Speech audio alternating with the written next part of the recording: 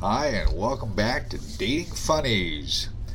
And I'm going to do my very best each week to at least share one funny story, together with some of my thoughts on dating in general. And hopefully, as a listener, you'll come to appreciate my sense of humor and my thought process on this crazy thing we call dating. I found it interesting listening to a show today about a new app that's come out that tries to limit people's choices, because as one person once said, when we have too many choices, we tend not to make one because we're afraid that we're going to make the wrong one. And so therefore, with Bumble and Tinder and all the other dating platforms, we just hurry up and move from one person to the next, to the next, to the next, hoping that all of a sudden this is going to hit us over the head. The one is going to just be right there magically. Sadly, that doesn't really happen. But nonetheless, it kind of seems to be the way we're doing dating these days, and it's very challenging for men and women at all ages and all sexes. It doesn't matter where you came from, whether you came from Europe, Asia, South America, we all have the same challenges. So with that said, let me share with you a little story. And once again, if you've heard a previous podcast of mine, you know that I tend to like to want to date someone that's close to home. Who doesn't? Especially here in Seattle, where traffic is just very, very challenging and problematic.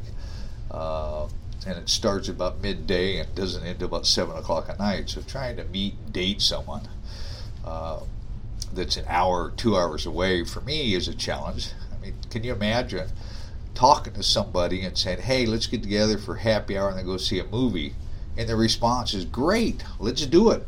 I'll be there in 2 hours. I'll be there in 3 hours. Heck, by the time I get there or you get here, I'll forget why we're even getting together. Not really, but you kind of get the gist of that. So with that said, I met a lady online, chatting for about a week, and we decided to meet. She lived at about, on a good day, maybe 30 minutes away, south of the Bellevue, Seattle area in Washington. On a typical day, it's a good hour-plus commute. It was a Friday afternoon, and I thought, well, I need to take care of some business down there, so I'll go ahead and meet her. And so we agreed to meet, and my preference is always to meet people for a cup of coffee. I've been on so many wine dates that I don't want to do them anymore, because one glass of wine turns into two, turns into three, turns into dinner, I never hear from them again. And a lot of times I don't even get a thank you. So, in my opinion, meeting for a casual cup of coffee, just to kind of meet someone for the first time, get a sense about each other, and then if we're excited about seeing one another, then we'll set up something to do, an activity. Maybe it's a wine date, but I'm not a big fan of them, and here's a classic example why I'm not. I go down south, I'm waiting for this lady at an agreed upon Starbucks location. She shows up, she walks in, she's wearing a nice yellow windbreaker type jacket, and in her arms is a cute little dog, and he too has a jacket on that matches her jacket, which I thought was interesting. As we get to talking a little bit, she tells me that her dog is her therapy dog. Now that should have been my first red flag, but I drove all the way down there. I'll give it a little bit more time and consideration. She says to me, hey, I really don't want to do the coffee thing. Can we go get a glass of wine? So I kind of shared with her again my opinion on the coffee first meet and greets. But she asked again, and I thought, why not? It's a Friday afternoon, happy hour time. I said, sure, where would you like to go? And she says, well, there's a place down the street over here, we could go there. Okay, well, I'll follow you there. She goes, oh, I walked here. Can we ride with you? Now, I've never met this lady before in my life. And if you heard some of my previous podcasts, I'm in sales, so I'm always eager to meet people, talk to people. I come from a place to where I want to be safe. I want to make sure the people I'm with feel safe, so I don't approach things or meeting people with fear, because I've never had to worry about that. So I say, well, are we going to walk there? She goes, no, we'll just ride with you. Okay, are you okay with that? She goes, yeah, I am if you are. I said, okay, why not? What are we going to do with your dog? Well, we'll just take the dog with us. Okay. So we climb into my car. She puts the dog in the back seat. We drive about 2 blocks to a neighborhood bar. As we're getting ready to go on, I say, what was the dog coming in with us too? And she goes, no, the dog could just stay in the cars. So I kind of rolled down the windows a little bit. It's kind of a warm day. I didn't want the dog to be suffering in the car, even though I presently am not a dog owner.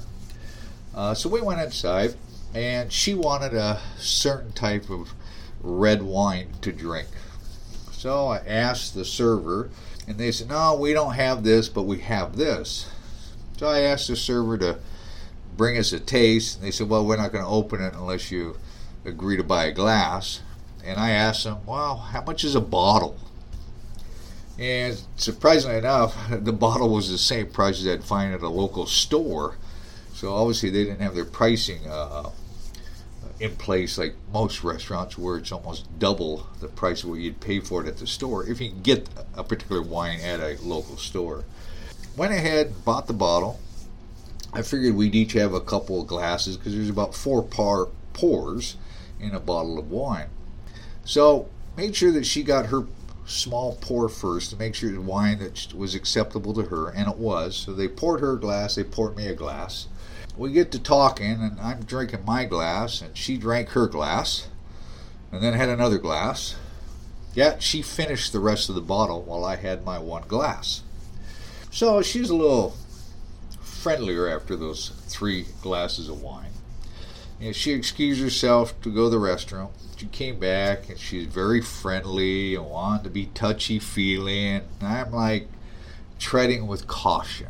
I'm not one of those people that are just eager, let's have drinks, let's find a place where we can go and be private.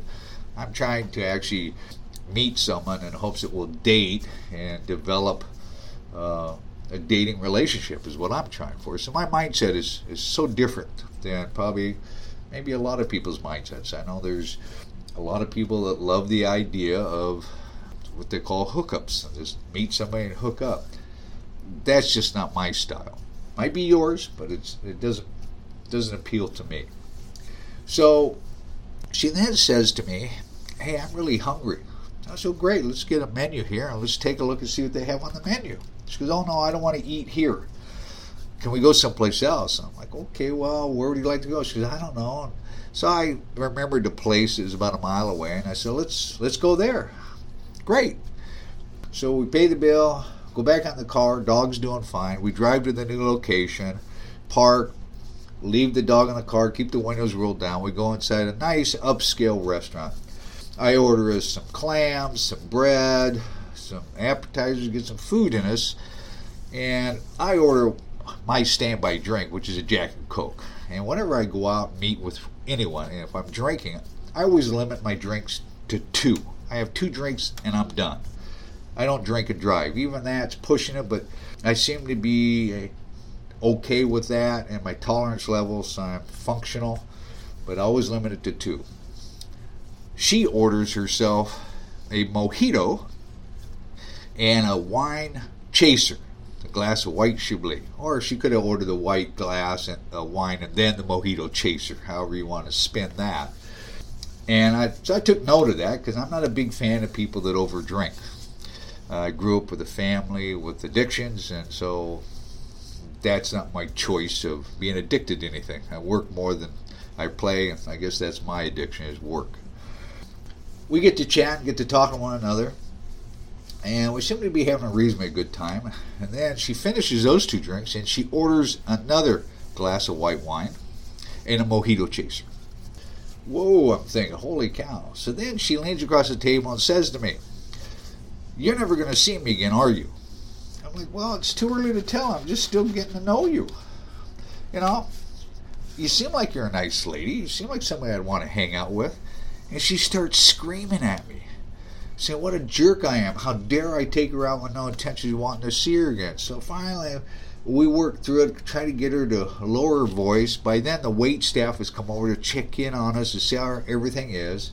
We get past that, and she starts yelling and screaming at me again about what a loser I am, and this isn't nice to take somebody out with no intention of seeing them again. So we finally work through that. I pay the bill. We leave the restaurant as we're walking down the parking lot. Once again, she stops me, tells me how much she really likes me, really wants to be with me, and she can't understand why I don't want to see her again. And I reassured her. I said, look, you're a nice lady. I'm not saying I won't see you again. And I said, but let's go check in on your dog and make sure he's okay. By then, people in the parking lot are kind of looking at us, wondering what is going on. Get her in the car, and I say, hey, look, I've got to get back to work. I got some things I got to do. You want me to take you back to Starbucks? You want me to drop you off at your place? And she says, no, go down here. So I go down. Where to now? She goes, turn left. I go left. She goes, turn right. We stopped in a little retail shopping center. I said, well, what are we doing here? She goes, well, let's park the car and we'll go inside and get another drink. I said, no, I'm done drinking for the day. I'm not having any more drinks.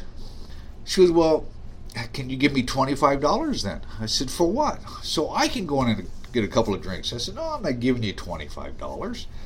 She starts yelling at me again, what a jerk I am. I'm cheap. You know, she knew it. She knew that she'd never see me again. As she's yelling at me, I say to her, hey, look, your dog is getting nervous in the back seat. Why don't you get out and check on your dog? So she gets out. She leaves the passenger door wide open, opens up the back door to check in on the dog, takes the dog out of the car, and I say, hey, could you shut the rear passenger door? She does, and I say, hey, could you shut the passenger side in the front? And she does. And I just drive away. Don't say anything to her. I just leave. I was like, no, I am not doing this. I couldn't get home fast enough to get on the dating site to block her from emailing me. Called some of my friends on the way home, and they're like, I'm saying, hey, you're not going to believe what just happened to me. And they're like, no way. You're just making that up. I couldn't make this stuff up. So, yeah, we all have to be cautious about who we see. I think we need to be a little bit more respectful of the people we're seeing because we're meeting them for the first time.